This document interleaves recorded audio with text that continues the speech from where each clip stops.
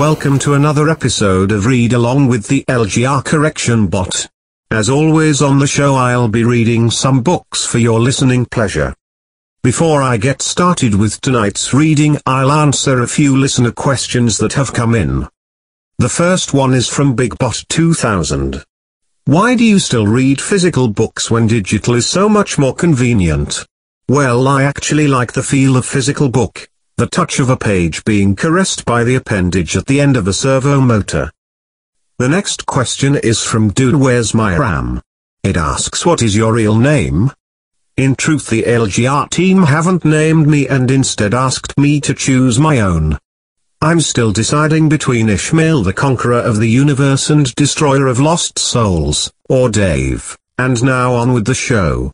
On tonight's show I'll be reading the Dark Tower series by Stephen King, Don Quixote by Miguel de Cervantes and translated by Edith Grossman, and then for the kids' bedtime story it's Smidge by Beth Shoshan and Jenny Arthur.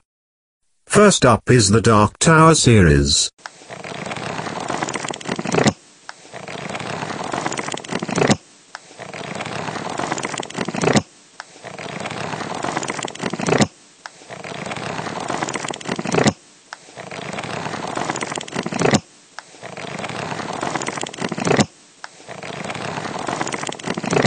Well, that was most exhilarating. And now for the classic Don Quixote.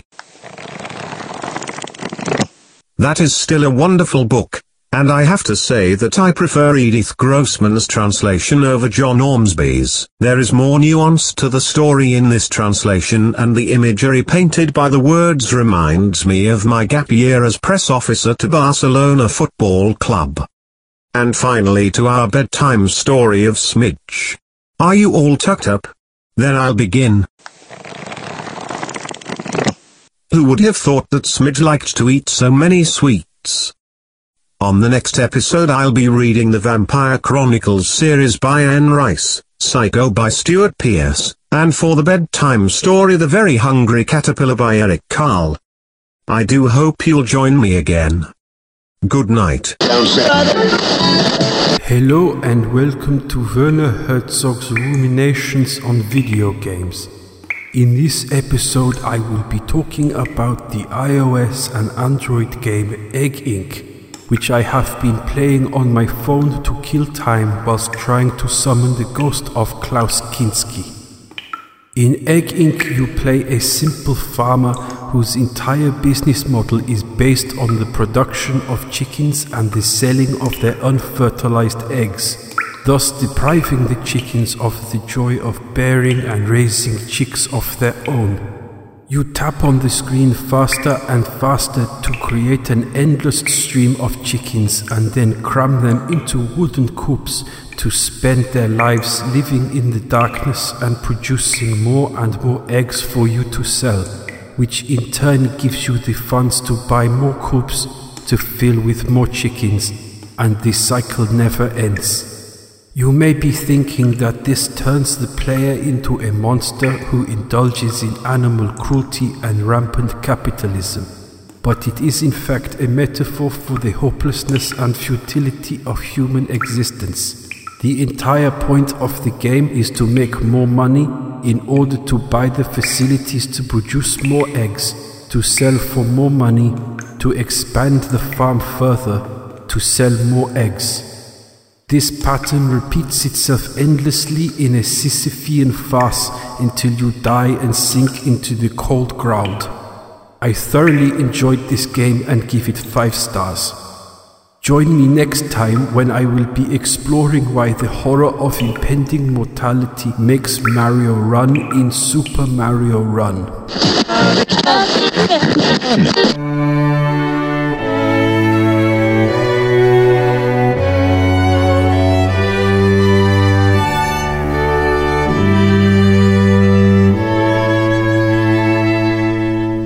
Good evening and welcome to the show. Before we begin, as usual, we'll go through a little bit of the news that's happened this week. The Stormont talks have collapsed, and there will probably be another election vote at some stage in the near future. There's also the release of the new pound coin, which seems to have been a muted affair, and I think will catch a lot of people unawares. In another bit of news, Steps and the Venga Boys are going to be doing a tour in the UK towards the end of the year. But feck it, let's talk about whiskey. Tonight's whiskey is the Jameson's Caskmates Stout Edition. The whiskey itself is a limited edition whiskey which was born out of a collaboration between Middleton Distillery and the Franciscan Well Brewery, which is based in Cork City. After managing to get their hands on a few Jameson's casks, the Franciscan Well aged some of their stout in the barrels as an experimentation. Once finished with the casks, they were returned to Jameson, who decided to give the process and experimentation a rattle themselves. So they took their blended spirits, which was around 60% or so, and filled the newly returned bottles for around 6 months. The results were deemed to be so successful that Jameson set about releasing 3,500 bottles of the beer-finished whiskey for us all to enjoy, and at that stage the Caskmates label was born. Whenever the batch was actually originally released, it went for approximately sort of €35 in around maybe £30 or so. But they were obviously very quickly snapped up all over Ireland and are now difficult to track down for those first editions. And the rarity of these bottles has also allowed the collectors and investors to cash in on them, with many now appearing on auction sites. Looking at potentially up to about £200 for a bottle, which is absolutely crazy. Thankfully, there has been a massive reduction in this, and they're in the price of the most recent batches and what have you, and even my local Asda is actually now selling it for in around sort of £26 a bottle. It's definitely worth picking up for that. From my notes, from on the nose, what's immediately obvious is the fact that the whiskey itself has definitely taken on a lot of the identity of the stout. It's a very rich smelling. You could almost, it's certainly an awful lot stronger smelling than something like Guinness or some other stouts and what have you, just because it has been aged in the barrels for so long. The Irish style is not the first thing that sort of hits you, but rather it's a slightly almost metallic, hoppy beer note. It has had a serious effect on the spirit, obviously, and the undeniable youth of the whiskey itself has produced sort of with a light grain and fresh citron lemon coming through as well, with the touches of the dark beer. There's also a little bit of a coffee aftertaste coming through, which is certainly not unpleasant. On the palate, it's a little bit deeper as you sort of gently get used to the flavours of it. Again, the stout is ever present and gives a rich, dark flavour to the whiskey that again has a slight metallic note. And the finish itself is fairly short, but it's a lovely smooth whiskey to drink, and is definitely very, very nice. So that is my recommendation this week. So after that, we'll just move on to listener questions. So the first question comes in from @PeatedMalt FTW. Hi Pete, thanks for listening. He asks, do you prefer water or ice, and do you measure or self-pour? For me, one little ice cube is more than enough in a double measure, and yes. For the other question, I do measure. I don't necessarily trust myself for a self-pour, and I do like knowing that I will get a certain amount of glasses out of a bottle. So I use a standard 50ml measure. I often have to remind myself that whenever I'm actually out in the pubs in Northern Ireland that they do a double measure of 70ml. But with a 50ml measure out of a bottle, you usually get about 14 glasses, which is... It's always nice, and always nice to know that whenever you get to the end of a bottle, you'll actually have a full measure, and not just a little tiny bit of it. So, thank you very much for listening, and goodbye!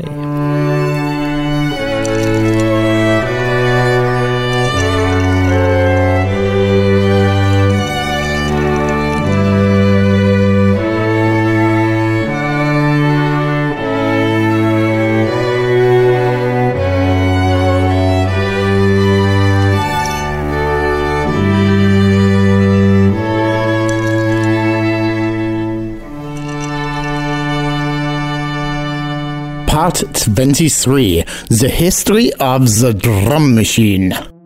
Music technology took one incredible sonic leap with the invention of the sampler by Michael Parkinson in 1980. The sampler was embraced wholeheartedly by the band Frankie Goes to Hollywood on their debut album, Welcome to the Pleasure Dome, that was created completely from the smells on their tour bus. They found a new level of sound manipulation when you could produce this sound from this. Then the sky was the limit. But before even the days of the sampler, the legend of the synthesizer was already in place thanks to the Moog synthesizer that could replicate so perfectly any sound you could hear. It could produce sounds such as this delicate piccolo flute, the violin, even the human voice. But it's more known for its earth-shattering, almost alien bass sound, such as this. This instrument shaped the history of rock music in ways people could never have imagined. With the release of George Formby's 1966 recording of When I'm Cleaning Windows. Now it's a job that just suits me. A window cleaner you would be if you can see what I can see when I'm cleaning windows. All these sounds were combined in the mega mind of Kraftwerk's drummer Carl Barnsley to invent the drum machine that would trigger the whole disco and folk craze of the 1970s. Barnsley invented the drum machine in the year 1996 and then go on to invent the time machine in the year 1999. He would then go back to 1973 and claim the patents on both. Kraftwerk are known to be very clever chaps. They somehow also own the patents on country music, hip-hop and the microwave oven. But nobody dares challenge them. Next week, we will look at the Casio VL-Tone 1, which was embraced wholeheartedly by the independent Britpop scene of the 90s, with such bands as Oasis creating their devastating guitar sounds from it. If you would like to receive a fact sheet, then send a stamped addressed envelope to the usual address. Thank you and goodbye.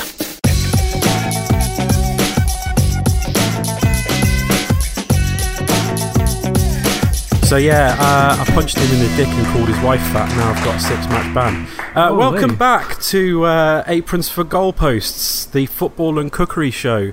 I'm your host Mark Hamer and I'm joined by Adam Ducker. Hello. Hey, how are you doing? I'm okay, how are you? Good, thank you. Thanks for having me. Not a problem. So today we're going to be talking about my recipe for chicken katsu curry, yes. And also talking about some fucking football. Awesome, that is what I like. Food and football. Lads. Yeah, bants. Top bants.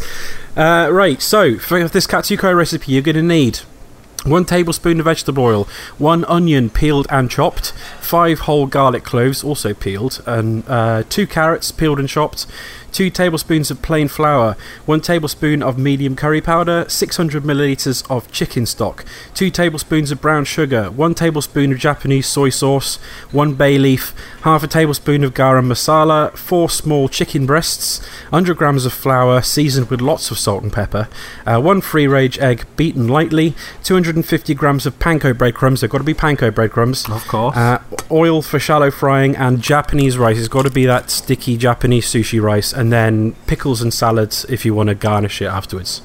So start off with, we're going to need to chop the onions and the garlic and the carrots. Okay, so I can do that for you. Okay, well, you take the carrots and I'll do the onions and the garlic. While we're doing that, Tell us about your football team. So I was lucky enough to go and see Portsmouth actually for the first time in about 6 years, maybe. Well, you say lucky.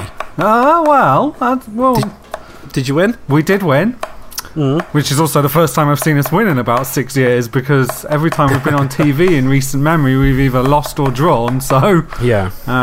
we beat Newport County 2-1, and then Paul Cook, our All the big names. manager, on his 100th game in charge, went a bit defensive, and it kind of all fell apart after that. Yeah. So here's the carrots. I chopped them pretty quickly. What do you need me to thank you help very you with next? Right, so first of all, you're going to need to heat the vegetable oil in the Okay. pan. Okay. Add the onions and the garlic and saute that for about 2 minutes, which I've already done. Okay. And then throw in the carrots, and then you're going to want to put the lid on, put on a low heat, and then sweat them slowly for about 10 minutes, and give them the odd stir until they're quite soft and starting to caramelise. Okay. Luckily, I've already done that already. It's like Blue Peter. Is one I prepared earlier. Next up, stir in the flour and the curry powder, and then cook that for another minute, and then you're going to want to slowly pour in the stock. You're not going to need all of it. You're probably not going to need all of it. 600 millilitres just in case, but you pour it in slowly and mix it until you've got like a nice kind of thick sauce. That go to the boil, and then put it on a simmer. Add the sugar and the soy sauce and the bay leaf, and then leave that to simmer for about 20 minutes. Nice. So while that's going on, yeah, Portsmouth, not been a great decade, really, for But Portsmouth. other than finally getting in the automatic positions and being in third, also we're currently in a 70-day exclusivity due diligence with a guy called Michael Eisner, who is a billionaire. Michael Eisner of Disney fame. Yep, Michael Eisner of Disney Wow. fame. Okay. Is apparently interested in buying the club outright with his investment group that he runs. So there was people dressed as Mickey Mouse there on Saturday. He was tweeting about the game as it was going on and stuff, so he seems serious. Wow, fair enough. There's people have gone from skeptical to excited. There's a lot of people that want us to stay fan owned, but there's a lot of people accepting that Fratton Park's one of the stands is 92 years old. It's a very, very old stadium that obviously needs a lot of work. Yeah. So people are kind of like, well, if he's the real deal, it's not like he's a dodgy owner like the ones we've had in the past. There was like one owner that never even... Yeah. People aren't even sure to this day if he actually existed or if it was some sort of shell. He was called like Ali Faraj or something. But at least this guy's a known quantity. He's got other investments and stuff. He is more than just a Disney man. Like I found out his production company make BoJack Horseman. Which is Oh, interesting. nice. Potentially very, very exciting times ahead. You yourself support a team that are owned by a millionaire, I believe. A twat. That's what you could call him. Yeah. I read an interesting article in The Guardian recently where they were listing like some of the shittiest football club owners in recent years. Mike Ashley didn't get a mention. No. Because he's not quite yet on the level of some of the ones that were mentioned, like Ken Bates and people like that. But Portsmouth had like a string of really shit We owners. did. It wasn't just the one. I guess Mike Ashley's biggest sin is that, apart from not being a very likeable guy, is people don't. He runs the club as a business, so to speak. Like they turn a profit. And people don't necessarily like that in this day and age. No, unfortunately. I mean it's not necessarily a bad thing for a football club to be self-sufficient. It's just that Mike Ashley's model has been very bad. We've had a set in stone policy for quite a while of not signing players over the age of 25, which kind of got broken a little bit when Rafa Benitez came in and we signed Daryl Murphy, who's like 32.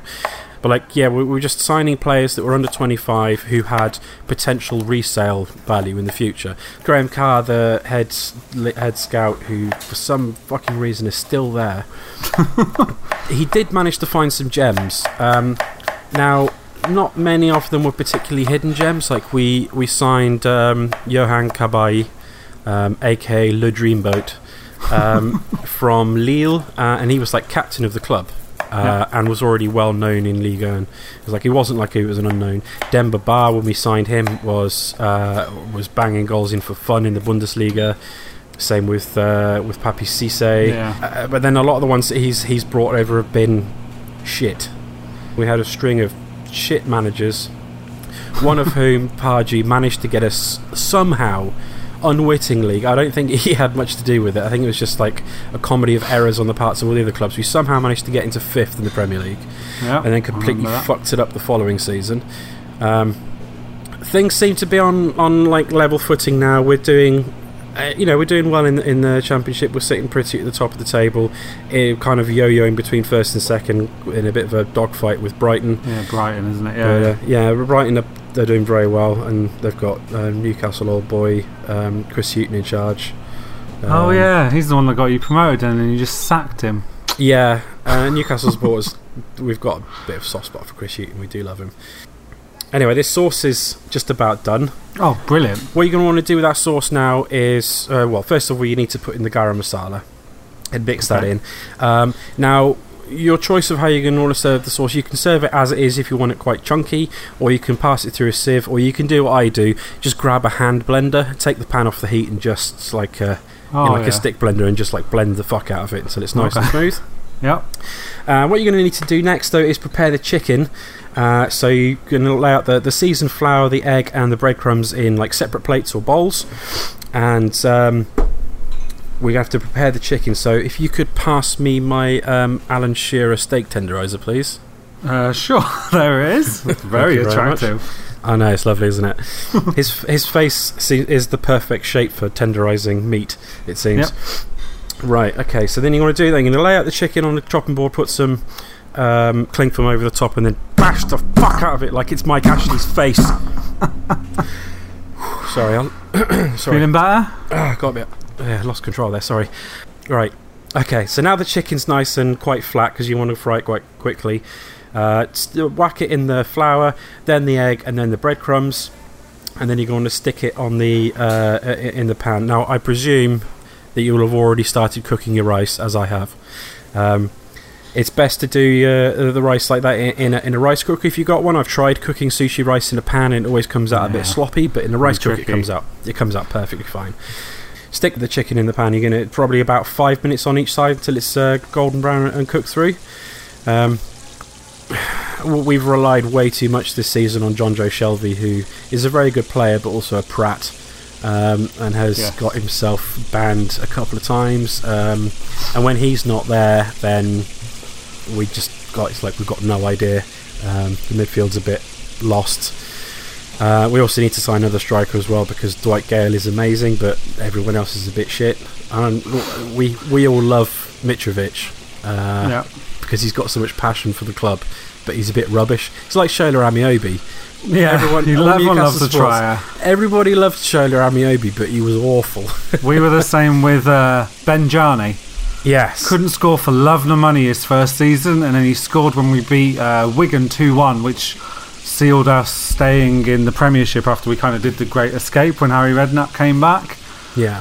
And he was shit the whole season. Striker that only scored 2 goals. Then he scored something like 13 goals in the first few games of the season after, and then we sold him to Man City, and he'd never really pushed on from there. He went to Blackburn and a few other places and then retired. Right, now, so the chicken's probably about done. Yeah, it's looking nice and golden brown there. So turn the heat up on that, and you're going to want to... Now, the rice should be done as well. Pour in a little bit of rice vinegar. You can use like a supermarket brand, or I usually go for the Kikkoman stuff that you can get from the Oriental or Asian section of the supermarket. Pour that in and fluff the rice up a bit. Serve that in the bowl. And then you're going to want to cut the chicken into like thin strips, lay that on top of the rice, and then pour that lovely sauce on top of it. And you're away to go. So we're away to tuck into this katsu curry. Cannot wait. Thanks for listening. Tune in next week where my guest will be Dean Windass and we're cooking chicken en croûte. Oh, goodbye. He's a lucky guy. Bye.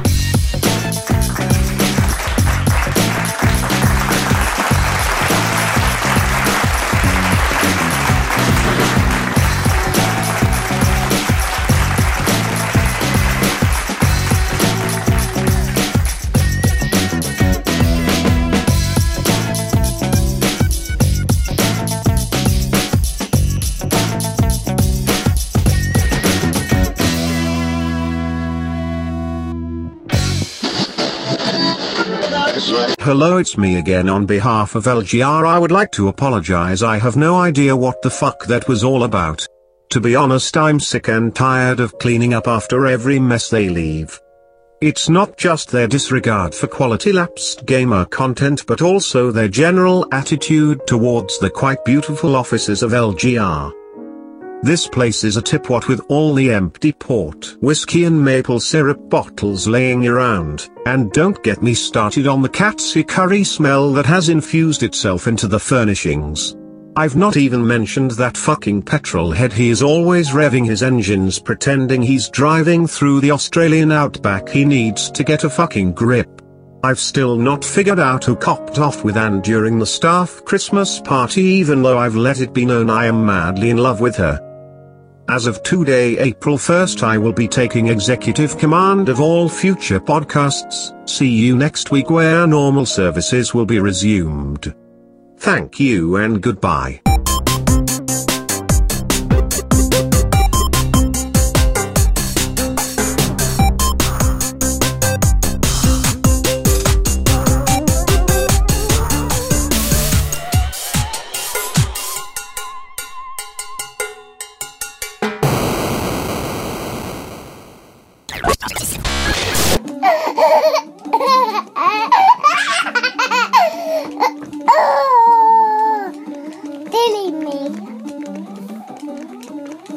Hey,